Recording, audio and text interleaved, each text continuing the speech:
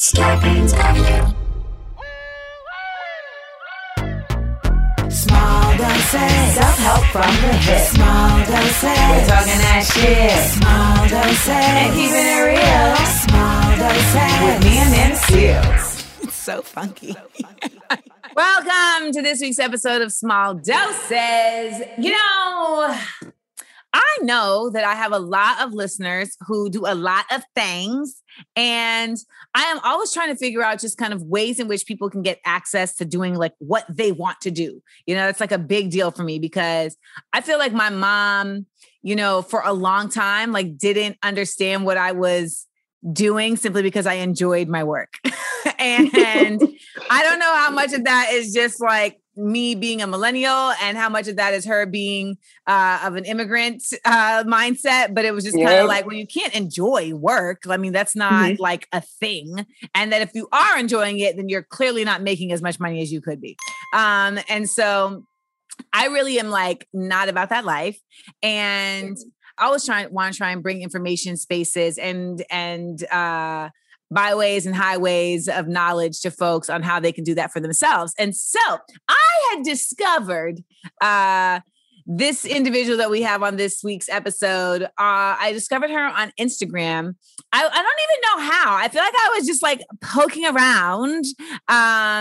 And in my creating my line illustriously, I was looking for other folks who had also created their own lines and just trying to get some insight into, you know, what they were doing and how they were doing it. And also everybody knows I love a sweatsuit. And so I stumbled upon Kelechi Anyadiegwu. Yep. You got it. I stumbled upon Kelechi Anyadiegwu, and, you know, she had 3 different spaces that she had created for her work and for others. And it was very intriguing to me. And I reached out because I was like, you know, I want to hear more about what made you go down this road and how you ended up in this space. Because the one thing that she says is, when I started my apparel line, it wasn't working. And then I recalibrated and figured out a framework that has made it successful. And I wanted to share that with y'all. So whenever I see people say like, I want to share my shit that I learned with y'all, I'm like, oh, well, how can we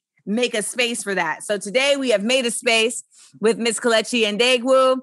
And this is Side Effects of Starting an Apparel Brand. Yep. Yeah, no, thank you for having me. I mean, I think that, you know, starting Uju, which is our parent company, and under our parent company, we have 3 brands. We have Suk and Sepia, which is our fast fashion brand, Simi Sienna, which is our athleisure brand that Amanda you were alluding to, and then we have our home decor line, which is called Mango Maison. But the thing is with all of these brands, right? This is all about 10 years in the making, right? So this isn't my first time building an e-commerce company. So I feel like when people see all of our success, because we just launched the studio last August. So it hasn't even been a year since we launched it, right? And you launched it in the middle of a pandemic. In the middle of a pandemic, right? Which, mind you, you know, that was out of necessity, right? So my first business was a marketplace, right? And, you know, I started that when I was about 22 or 23. And, you know, I had a lot of success with that first business, but was just hopefully unprepared and inexperienced when it came to, I had no idea. I was just excited, right? Right. And I feel like when you want to build something, like you have a vision and you just go, right? And so I'm the kind of person who just like to jump in and just like get crazy and go. But when you don't have the right operational experience, financial experience, managing a team, all of those things, you do not have the infrastructure that you need to build a business. So first business failed, right? I put 5-6 years into that and it failed woefully, right? And so, and I remember thinking to myself, because I was in a very bad place after that, I found that I take a lot from that experience and how I put so much of my personal sense of worth into that, which I know a lot of people do, right? So when that was dead, I felt like I was dead, right? And so it took me time to really recover from that. And yeah, you know, I just remember like looking at God, like, you know, I'm done with the entrepreneurship thing. I don't want this anymore. I'm done. Let me go find a regular job, find a husband, and just have a normal life that my Nigerian parents have prayed for me to have for a very long time. But I'm just not that person, right? I think that there's this box that, like, you know, people sometimes see themselves in, or society wants to put you in, but I have never fit into that, right? I've always just been just this highly creative person. And I found my way back into entrepreneurship in the middle of a pandemic, where I didn't have a job, right? I, you know, was laid off from my 9 to 5 at the time. Okay, so you did, wait. I got to stop you. So you did go and get the regular job. I did that. Okay. And to be honest, it wasn't a bad thing, right? Because it's crazy when you think about, you know, the ways that things are falling into place in your life, right? Right. So when my first business failed, I had no money. I had nothing. I moved back home with my mom in Boston, and, you know, I was just there existing, right? And so I needed a job, right?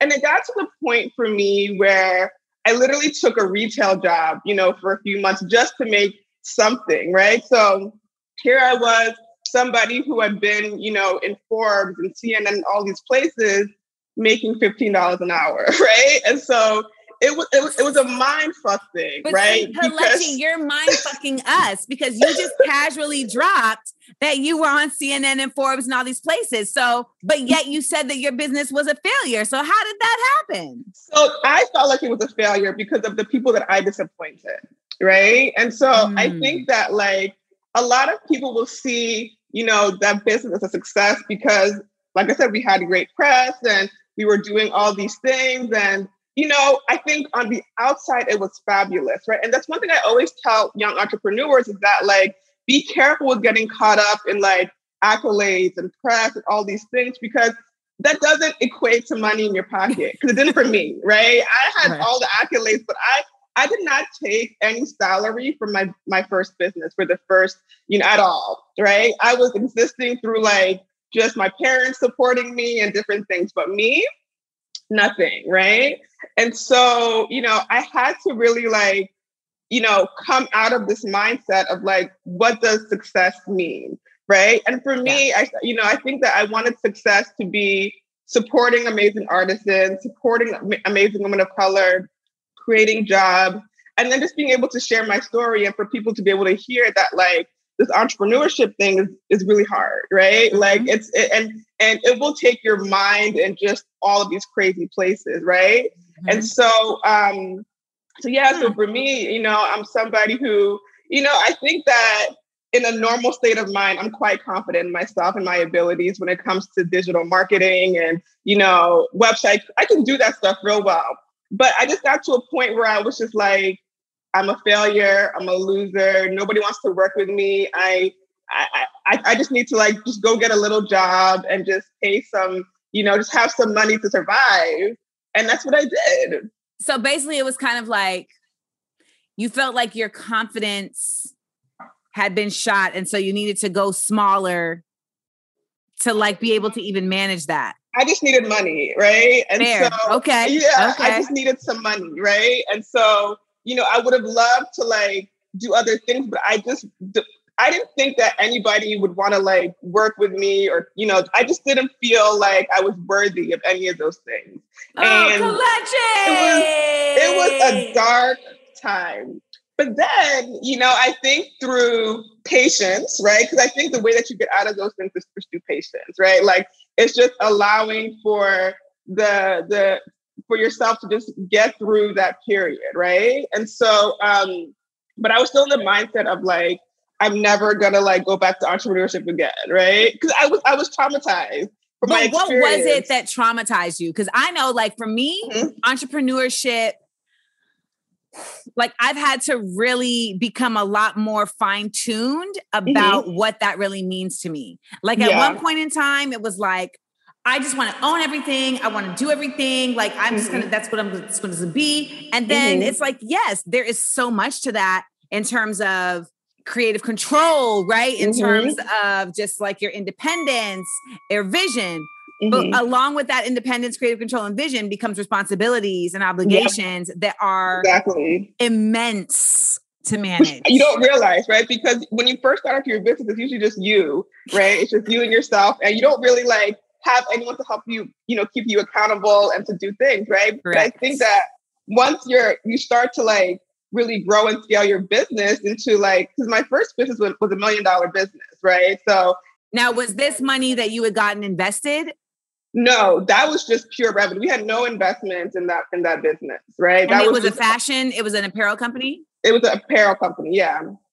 And so yeah, with that, I was like, I felt like I was figuring it out every day, right? And I'm the kind of person who like, usually I can figure things out, right? Like, I can make it work in like some way. Yeah. But like when the business failed so woefully, I was like, I couldn't figure it out, right? It just got to a point where like, it was beyond me.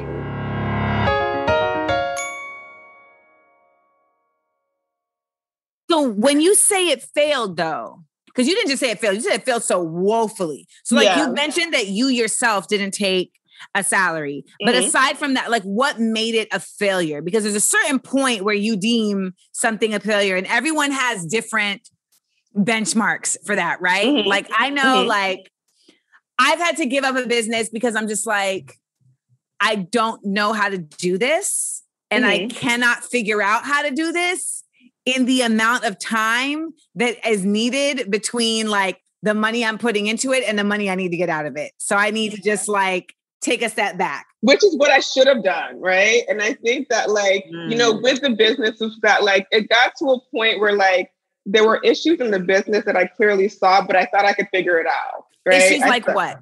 There were like issues with the operations of the business, just the profitability of the business, like, and these were things that I felt like, we're generating revenue, we seem to be doing well, we'll figure these things out, right? But in the end, it just all came to a crashing halt.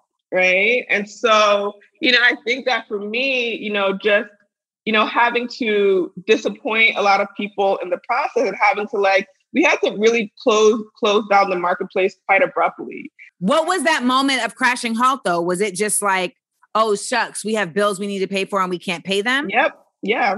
Got it. And so I worked, post to that, trying to figure out how to like, just fix those issues, right? I spent like, the next year trying to figure out, okay, how do I fix it, right? And, I was traveling all over the world, I was in talks of like trying to sell the business. Like I really, worked hard to try to, all while I was still like in this really negative headspace, right? And so I think it was just like, trauma compounding on trauma and just like, having to like show up every day, but still internally feeling like, I wanted to die. And so like, it was really hard. It was the hardest year of my life, but I made it through. Like, I mean, I think it's one of those things that you just take day by day. And, I spent that year trying to figure things out, but, it got to a point where I was just like, I can't keep doing this to myself. And I ended up getting a really great opportunity in New Jersey, which is where I'm actually from. I'm born and raised. And so worked a great job, for a year, a 9 to 5. You said a great job. It was great. Yeah. So you liked your 9 to 5. Now, was it in the same field? So I was actually taking much of my experience with that first business and I was coaching other Black women entrepreneurs. So it was beautiful, divine alignment, right? And I was getting paid, I had a steady paycheck, right? So that's what I mean when I say it reset me, right? Because now I had a steady paycheck. I was back to living on my own. I was on my healing journey. I was doing yoga. Money can't buy you happiness, but it can really... It can buy you stability, right? There we go. Yeah. It can buy you stability. And I needed just that stability to really just get my confidence back, to really start just start getting back to like a regular sense of my sense of worth, right? And so I did that for a year. That was 2019. And then 2020, I was looking for a new opportunity. And because again, I was literally just like, I'm never going back to entrepreneurship. That was my mind frame. I was like, I cannot do this again. I'm not again. I am going to just work regular jobs and just do that. And then I remember I had was interviewing with really big companies in like e-commerce. And you were interviewing with them as in the 9 to 5 space? Yeah, okay. 9 to 5, yeah. And really thinking that, I got this, I was going to get the job. Didn't get the job. And, again, I needed a paycheck. So I started consulting, right? And I just started like taking what I knew in marketing, Facebook ads, digital, building fashion brands. And I started working with the same brands for my first company, right? Because a lot of that, like the whole thing was everyone hating me was all in my head, right? No, everyone didn't hate me. I was just being like a baby, right? Like it was literally all in my head. And so started working with those initial brands, helping them to like build their own brand. And I liked what I was doing, but I found that like I was working a lot for very little, right? It's not fun, right? And so I had to figure out what is a model that I can create that can allow me to do what I love, which is building e-commerce brands. That's really my passion, is to build out digital experiences and then do it in a way that I could actually get a steady paycheck for myself. And so, yeah, that's when I started Souq and Sepia. It went very well immediately. And then I realized there was a bigger opportunity here to build brands around the lifestyles of Black and brown women, right? And so, and that's why we're building up all these different kinds of brands. And we have future brands that we want to build out, around beauty, around skincare, around hair, just all kinds of things that affect us as Black women. But then I also want to make sure that I'm taking almost like this e-commerce engine that we're building and able to use it to power other amazing visions, right? So that's why as part of our bigger kind of idea, we want to acquire amazing brands. We want to continue to build brands. We want to invest into brands. And I think that's down the line for us. But, I think that, we're really just trying to build just that house for like Black women brands, right? And use resources internally and a community internally, that this ecosystem to power that, right? Because Black women love to buy Black brands, right? They do. Let's just build a collective, right, of this. And so, so we're really excited about it. Like I said, we're very early in the development of it, but based on the success that we've seen so far from our brand, we know that there's something very powerful here. And when you say based on the success of your brand, which do you mean specifically? You mean just like Uja overall, or Souq and Sepia? So Souq and Sepia has been our flagship brand, and that brand is where we've really seen like a lot of success, right? That one has just grown tremendously in the past 7-8 months or so. And so it's based on the success from that brand that we've built out these sister brands, and we'll continue to build out these different brands. And so, but I think that like, unlike my first business, right, I really come at it from a data-centric approach, right? So it's not like we just build out brands, right? We really take data, and then we build out the brands on the initial site first, and then we build out the sister brands based on the success from the flagship brand, right? So there's a lot of like, we really try to be data centric, and are really trying to build a solid infrastructure for what we're doing first before just going out and just building. You see, that's my problem. That's what I do. I just am like, let's do this, It should be the same. And then you do it, and you're like, this is hard. Wait, what do you do? Well, because I launched my brand Illustrious League, and then it just very quickly was like, you can't do this. I had somebody who was running it that proved to be just incompetent. Yeah. And, once you realize like that the person that you're like leaning on is completely not leanable, you're just like, oh my God. Okay. What do I do? Then you have this like Hercules moment where you're like, it's fine.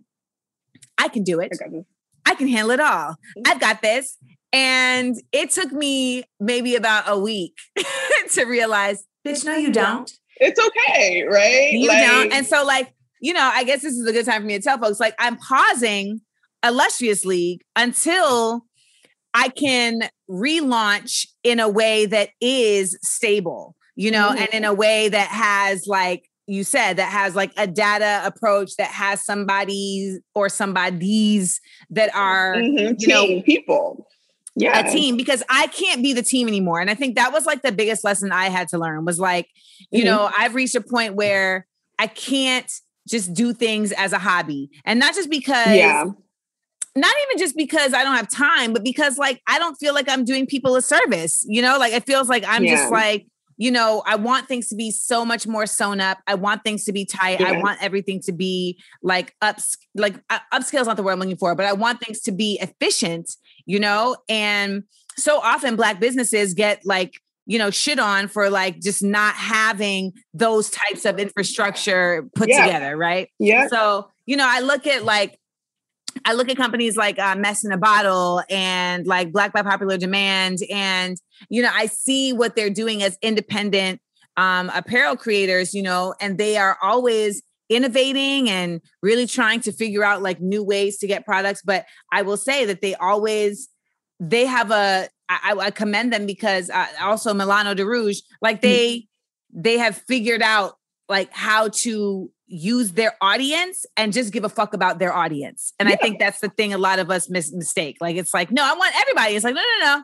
I just need these people. A niche. Yes, exactly. Right. And that's what I tell whenever I talk to entrepreneurs all the time. It's like, think about who is your community, right? Like, whether your community is, your sorority sisters, or whether it's like, I talked to a lady who is a nurse, what I mean? I think that like, there's different ways of carving out niches within these different communities, right? That can be, because the thing with building a brand is that it's all about storytelling, right? What is the story that you're telling? And I think that there's power in being a visionary, right? But I think that like, when it comes to like, being a visionary, there also has to be a structure in place in terms of people and, information that's helping you to power, your e-commerce brands, because this is a business that you're creating, right? And so you need to make sure that you have the proper things in place to like actually allow your vision to flourish, right? And if you don't have those things, it can just be really hard. So totally.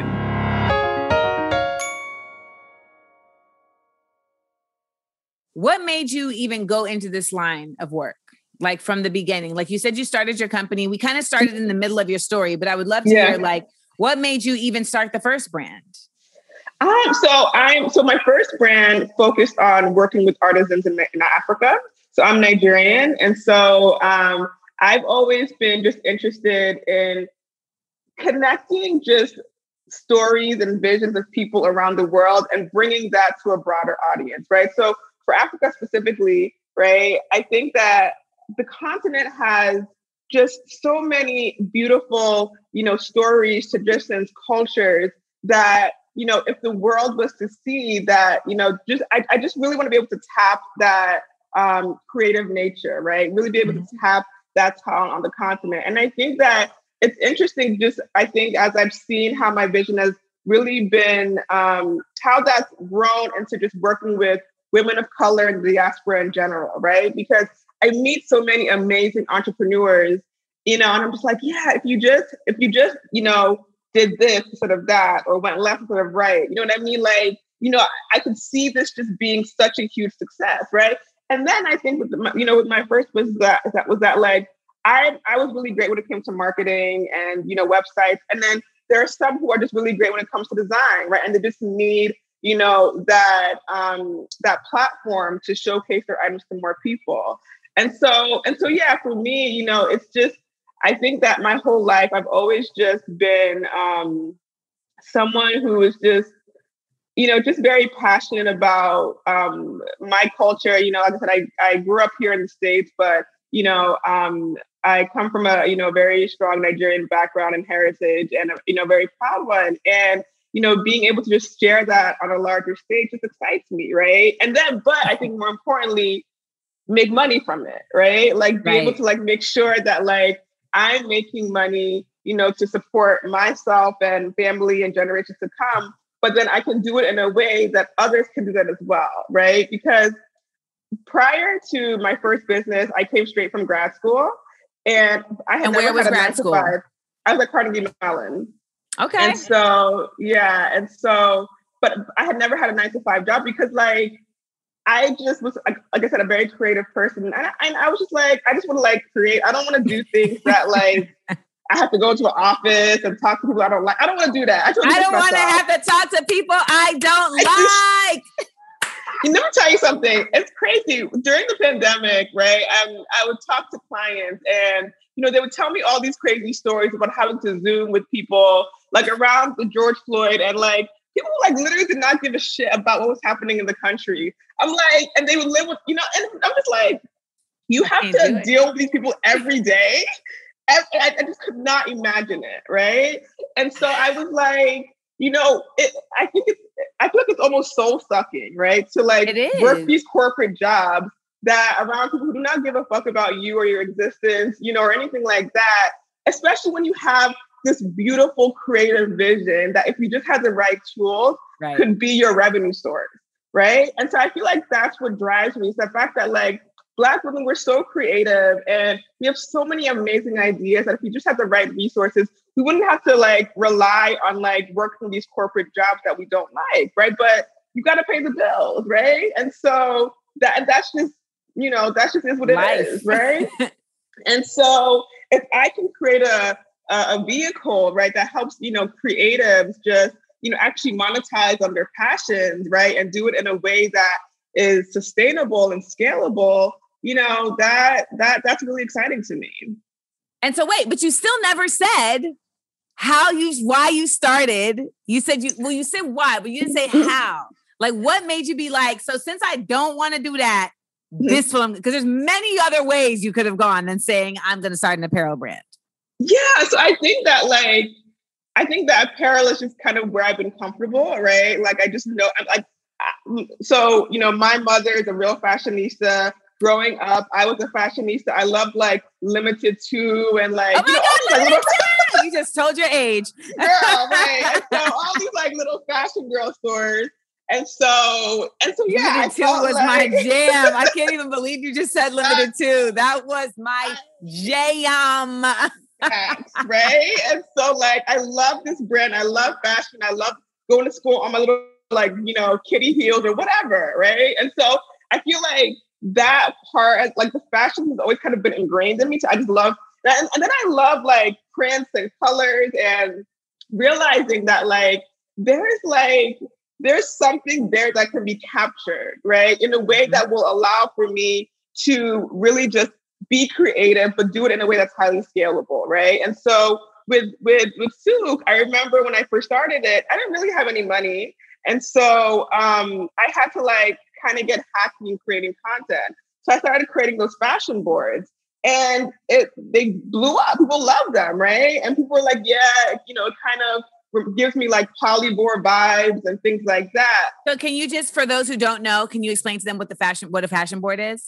Yeah, so pretty much it's literally just a board and we put up different items on it, right? So we'll have like a dress with the matching bag, shoes, or shades, right? So it shows women how to, or men or whoever wants to wear it, but like how to like wear a complete outfit, right? And so, and like I said, that was just done because I could do that in Canva real quick and put it on Instagram and boom, right? We have content, right? And so, so I learned a lot in just like, the vehicles that we needed, right? To really start to grow this community. And then I think, just integrating a lot of the things that I love. So I love to travel. I love, affirmations and really like woo-woo stuff and like integrating that into the brand. And that connects with other people. And it just, but Souk and Sepia is the brand that you created during the pandemic. Mm-hmm, mm-hmm. Yep. I want to know, Kelechi, you're killing me. I want to know why did you start your initial brand? That first brand that you were like, we was popping in the PR, but I had an empty bank account, but we were still popping. Like, what was it that made you? Because the reason I ask that is because it is very easy to have an idea. It is a whole other thing to have an actual plan that becomes like praxis. A business. Yes. So it's one thing for you to be like, oh my God, like I don't want to go to a 9-to-5. Maybe I should start a fashion brand. And then it's a whole other thing to be like, and then I started a fashion brand. Actually, so when I was in grad school, I hated it, right? I was studying what were you in grad school for? I was studying user experience design. And I like user experience design, right? I love the idea of like the relationships between like people and technology, but I just hated my program, right? I felt like a lot of the people that I was in school with, like they all like wanted to like corporate jobs, Facebook, Google, all these things, but I just really wanted to be creative. So I was living in Pittsburgh, and I don't know, I feel like I always wanted to be an entrepreneur. My dad's an entrepreneur, and growing up just seeing him, with his businesses. And so when I was living in Pittsburgh, I actually started a pen paling program, right? So for me, being Nigerian, I'm sure, everyone is kind of knows about the tensions that exist between, Africans and African Americans, right? And so growing up, seeing that, I was like, how can I bridge that gap, right? And so I started this pen paling program between kids in Pittsburgh and kids in Liberia. And, did a pilot for that, and kids were sending letters, but, education doesn't make any money. And so it was kind of hard to just really build on that. And so, so then I started thinking about, just all of these amazing, African-inspired designs that I love, right? And I would meet designers all the time that would want me to help them with like building their websites or help them with their social media. And, I should just build a platform where like all these designers can exist. And then I do marketing to push people to the platform.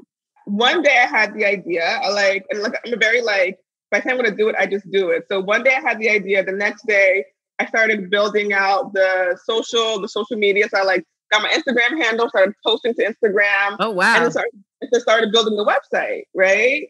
And so, but the thing is that I didn't really go into with a plan. So I ended up spending and wasting money on like building this website that nobody really wanted, right? Right. And so, but I think that what was the most important thing during that initial period was building the community, right? Because like you want to build that fan base, that community of people that love your story and love what you're doing, right? So I built the Instagram, and I was posting just like different African-inspired content from around the web and then attributing to the author. And through that, I was learning the kind of content that people liked, right? I was learning, what interested people. And through that, I was able to really gauge what kind of content I should continue posting, right? And so doing that, by the time we launched, we had like 20,000 followers. And that kind of gave us the momentum to start getting initial sales. And then we started getting different people reposting us, and it just kind of grew, right? But I think that like the two main things that are important in that is that one is building your community, and then two is building content that engages them, right? So because your content is really like how you get what's in your head, your vision to the world, right? And that's the hard part, right? And so you have to really test content, A/B test it, just do different things to put it out there. And so, yeah, I mean, that was kind of how it was initially kind of built. And then from there, I just kind of like started doing things that made sense, brought on someone to help with customer service. I moved to Atlanta for 2 years, and, I just started. So it started as marketing for other brands, but then it became... So the intention was to be like an Etsy, right? But for African designers, right? And so, so like I said, knowing that, I could build out. Yes.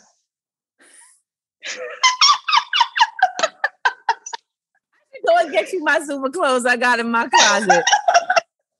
I should go and show you. I should go pull the shit from I looked at something the other day. I was like, you haven't worn this in a long time. You need to pull this out. Ma'am. Yes. Zuva, okay. Yes. I have frequented Zuva many times. Yeah. We probably have an email thread.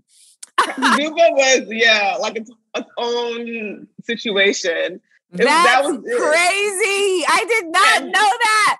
But I will tell you what, right here, I have an email from Kelechi Zuva from 2017. Right here. God. Zuva is Zuva, right? It was really like an experience of a lifetime, and I've, tried to put it in a box, right? And just like let it be what it be, because I think a lot of emotions come with that, with building it, but let me just say this, that I don't know the inner workings of what happened and what didn't happen, but it is dealing with people is incredibly difficult. So let's just start there, right? Dealing with creative people also, that adds another brick to the difficult space, right? Dealing with creative people in other countries, we're also now adding another brick because there's time zone differences, there's cost differences, there's culture differences, there's expectation differences, because some people are like, well, y'all in America, why can't you just go boom, boom, boom, boom, boom? And it's like, well, because there's no boom, boom, boom, boom over here in this. I need people, I need help, I need this, I need that. Like, it was crazy. So, right? I can only imagine with no money. I can, and then, but what I think a lot of people really underestimate, and I will be the first to say this, customer service is the most important part, and yet you forget about it because it always feels like the hardest part is getting the stuff up and getting it out and getting it sold. No, the hardest part is dealing with shipping issues and returns and exchanges. And I ordered this one, but I got this. Let me tell you something. We did a Smart Funny and Black sale at the top of the year. Okay. Cause I had a bunch of merch that we couldn't sell because I wasn't on tour anymore. So I had a bunch of merch that was just in my storage space. And I'm like, you know what? People want to feel good about being Black right now. And I need to get this stuff out my storage space. Let me just do a sale. So I told myself, I'm going to set up fulfillment and, I'm just going to make this happen. My man is here. We're going to work together. We're going to be a team. Y'all out here listening. That was the most difficult shit I have ever done in my fucking life. I have moved across the nation by myself. I have gone to grad school. I have created shows from the ground up. Nothing I have ever. I completely understand how you were like, I went into a dark space. I had like 3 breakdowns in that garage because the amount of errors that can happen, it's like beyond your scope of comprehension. You're just like, how did I make this many mistakes? Like, and then how were there this many opportunities for mistakes? And that's when you get a new respect for logistics. And the fact that that's a whole field. So let me just say, anybody who's listening that ordered from that, like, I applaud you and I appreciate you and your patience, because I was down there. I was waking up every morning at 6 a.m. and putting on my Uggs and going downstairs to ship out orders. And I'm sitting there with my little scale and ship station. And then you have quality control. So it's like you package something, but then someone else is supposed to check it to make sure the right stuff got in the package. And then someone else. Well, if you don't have 2 other someone else's, then guess who has to check it? You. Then you find out that the person who's helping you, even though they mean the world, and even though they are trying their hardest, you find out that they are not as efficient as you just doing it yourself. So then you find out that it done took this person an hour to put together 20 orders, and it took you an hour to put together 80 orders. And so you're like, listen, so I just got a whole new, now I understand. And then a million customer emails you got to answer, and then like, it's just all this stuff, right? And then you realize that your inventory was wrong. And then you got to be refunds, and then you're losing money. And there then you it's go. like, there you go. There you life go. is on fire, right? And so it's hard, right? I mean, on fire. Yes. Like it's a lot that goes into it. A lot of, I definitely get burnt out all the time thinking between because we have 3 departments in all of our companies. We have our marketing, our operations, and our customer experience, right? And so, and I invest heavily into the customer experience because that's where the customer service comes into play, right? Because, if people only buy from you once, that's bad, right? Like, you want to make sure that you are keeping people happy and that you're retaining them. And all of these things, these numbers and metrics that go into like, growing your business. And I think that like that, I just didn't realize any of those things. I didn't know any of it, none of it, right? Going into it. And so I cannot believe you were Kelechi from Zuba. I did not. I cannot believe. I can't believe in the middle of the interview, I'm like, holla, this is Zuba. Yes. You never know what's going to happen in a Small Doses interview. There's always, but you know what? I commend you talking about your story, because I feel like a lot of people, when we go through these moments and we go through these hard times, we don't want to talk about it because it really is triggering. And it's like, it takes us back, and it's dark. And, there's something to be said for just like, you know what? I did it. I've done it. I'm over it. I moved past it.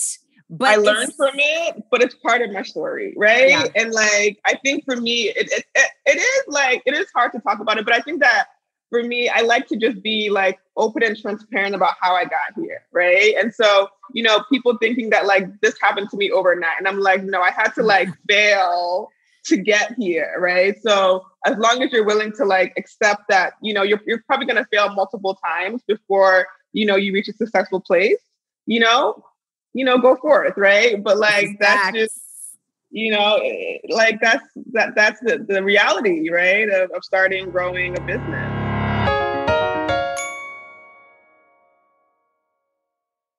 Well, I commend you for, circling back, you know what I'm saying? And coming, and just coming back to a place where you're like, you know what, I can try this, and I can, figure out how to do this in a way that actually does like make me happy. Because so many of us, it's like we fall down and we're just like, no, I'm fine. But it does take a certain level of insight to also learn the difference between like what is really a failure and what is really just ignorance, right? Yeah. And it sounds like what you're talking about was that like, it wasn't that you failed, it was that you were ignorant to what you knew. When I talk about a failure, so much of being of something failing is about being blind. It's one thing to not know something. It's another thing to ignore, it's then ego gets in the way. Like, like when you just really are like not willing to listen to other people, you're not giving, like you hire people, but you won't let them do their jobs. Yep. When you ultimately have just decided that you have like this vision that is impervious to like the realities of where you are, that'll often get you, kind of in a space where you're in over your head. And I think when we talk about failure, I heard someone say the other day, like, there's no such thing as failure. There's lessons. And I think there's a truth to that. But I think we also have to identify like when it's time to hang it up. Yep. And sometimes we dig ourselves in deeper holes because we just don't want to admit that maybe there's a better path. It's not working. And that was my exact thing, right? Like I feel like I kept thinking that like, I was going to get some white knight going to come in and fix all the problems. And that's just not reality, right? Like, that's just like, I feel like I wasn't really grounded into like what my reality was, right? I was so out here thinking that like, oh yeah, we're going to like, we'll raise some money. We'll, somebody like, I don't know. I was just in such a different thinking, right? That like something was going to change, but I wasn't like actually realizing that like, no, like this is where we are, and it's fucked up. Right. And so I had to, I think that was my biggest lesson, right? Is to just be like, just be honest, with, myself in terms of like where I am and what I'm doing and how things are going.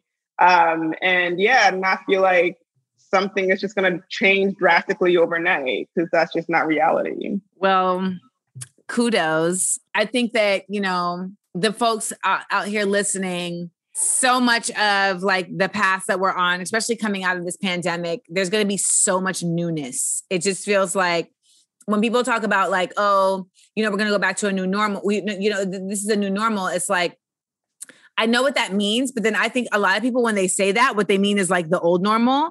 And what you're talking about like getting the reality of like, no, this is where we are.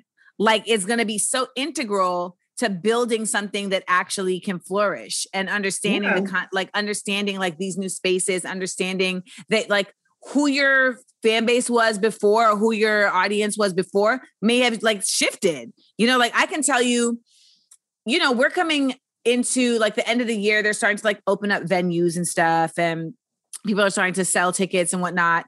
And I'm just like, I really have no real concept about like how it's gonna be, because this pandemic has hit everybody so hard in so many ways. Even if it hasn't hit you by your income, it's hit a lot of people emotionally, you know? So like, I don't know if folks are going to want to come out yet.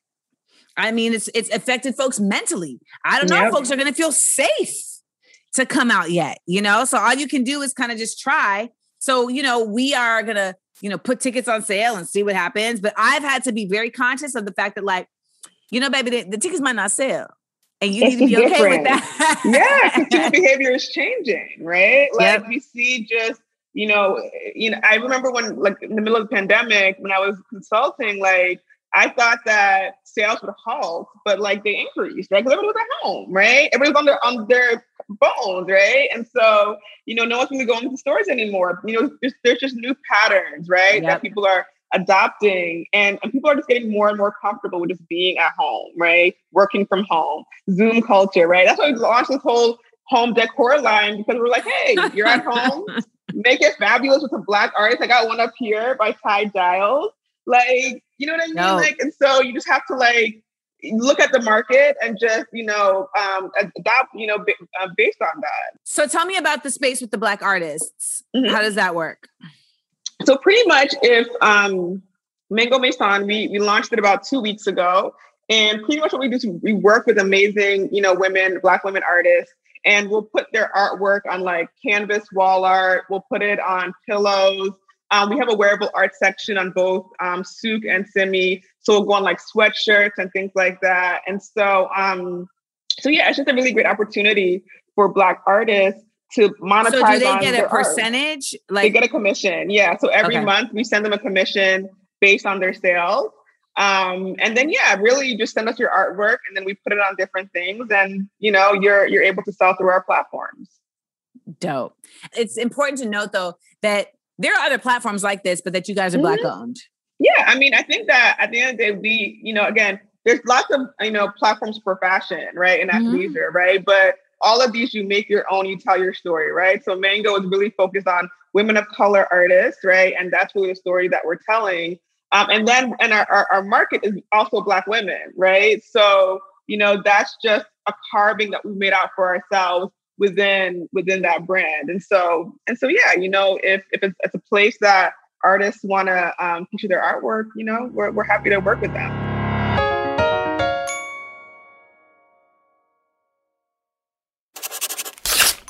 The script. So we had talked about this journey, you know, from entrepreneur to 9-to-5er, as a creative, as a leader. On this segment, The Script, we always give folks, you know, some supplementary materials that they can look to in their journey in relation to the topic. And today's topic is side effects of starting an apparel brand. Do you have any supplementary materials or any folks that people can follow, any movies that people can watch, et cetera, that you feel like will help folks in expanding upon our conversation? Yeah, so I think, I really love to watch like series or movies around women of color, just successful, you know, who have like done really great things. And so one that I watched recently was Aretha with Cynthia Erivo, and she bodied that role, right? But like, you know, just really seeing like Aretha's story told in that way and just seeing what a strong, powerful woman she was, amazing. Another documentary I watched recently was Tina Turner's documentary on HBO.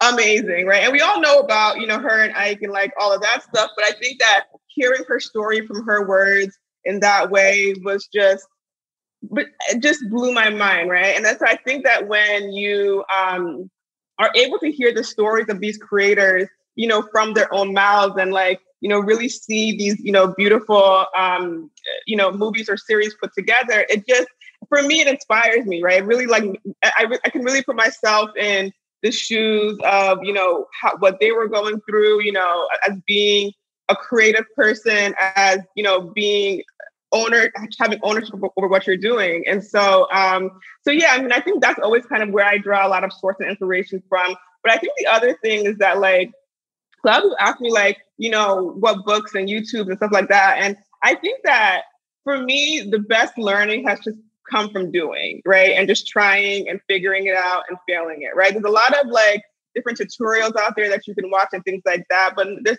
nothing better than just actually like really getting hands-on into like building a Shopify website or hands-on into building Facebook ads. Because when I first started these things, like I just kind of like went in and then just learned along the way. And so I think that there's lots of resources that you can use to like give you supplemental type of information to help you as you're on that journey. But I think the best way to learn is to just not be afraid to just go out there and do it. So basically, you got to go for it. And no matter what the person has done, if you're watching a documentary about a Black woman who's made it through, then that's what's going to help you. Because ultimately, I'm telling you, entrepreneurship is so much about a mental game, not just the like actual like praxis of application. Like you said in the beginning, it's like you get so overwhelmed, you get burnt out, and you got to like re-up and like recalibrate. And I think a lot of us think that when that happens, that it's a sign that we shouldn't be doing what we're doing. And it's not that. It's just that one, it may mean that you need to work smarter, not work harder. Right. So like that's something I've had to really, really start like focusing on. How do I look at the pieces that I have in front of me and make them work better than I have been? I know I have a bad habit of just like, I'll just be like scattered. And so then I'll try and scatter all the work to the scatter. And it's like, no, trim. Delegate. The more committed I've become to trimming and to holding the folks that I work with accountable to their excellence. And what I mean by that is like, if you're a leader and you have a vision, the people working for you, 9 times out of 10, if they really fuck with you, they'll always kind of default back to you. Like, well, what can you do? What can you, right? And at a certain point though, you have to be like, no, I know you can do this. So I need you to do this. Like, I know one of the things, you. Yes. And like one of the mistakes that I have made a lot of times, I'll just take it on, like if they can't get to the finish line with it, I'll be like, it's fine. I'll just do it. Yep. Right. But recently I stopped doing that. Recently, what I started doing was saying, you know what?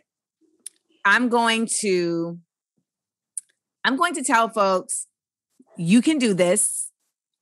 Good. What do you need from me in order for you to do this versus just hand it over to me? Yep. And it has made all the difference, not just in like me feeling like I don't have everything on my shoulders, but it's empowered my team. And it's given them even more steam to be like more proactive, take more initiative, be more creative. And I feel like that, listen, leadership is a whole thing itself, right? Learning how to motivate people, bring on the right people, when to fire people, like it will make or break, what you're doing, right? And so yeah, I completely understand that piece. I'm also learning it. I'm trying, not to micromanage people because it has to be perfect. It doesn't have to be perfect. It just needs to be done, right? And so, I completely get you. The last dose. I really feel like it's really like dope that you kept going. And so shout out to everybody who's listening. And so tell them where they can check out the companies and the products that you guys have been putting out into the mix. Yeah, totally. So I think that, the easiest thing to do is just go to Uju Media's Instagram. It's UJUU and then media. And then you'll see all the brands that we currently that are currently in our portfolio there. And that's Suk and Sepia, which is, if you're into like fast fashion, Zara, H&M, you'll love Suk and Sepia. Simi Sienna is an athleisure brand. So similar to like a Fabletics or a Lululemon. And then Mango Maison is home decor. And so, check those out. And we're actually hiring right now. So check out our hiring pages. Brand presidents, marketers, operators, we love to support us. So, please apply as we're growing. All right. Well, thank you so much, Kelechi, for joining us, and good luck with everything and continue.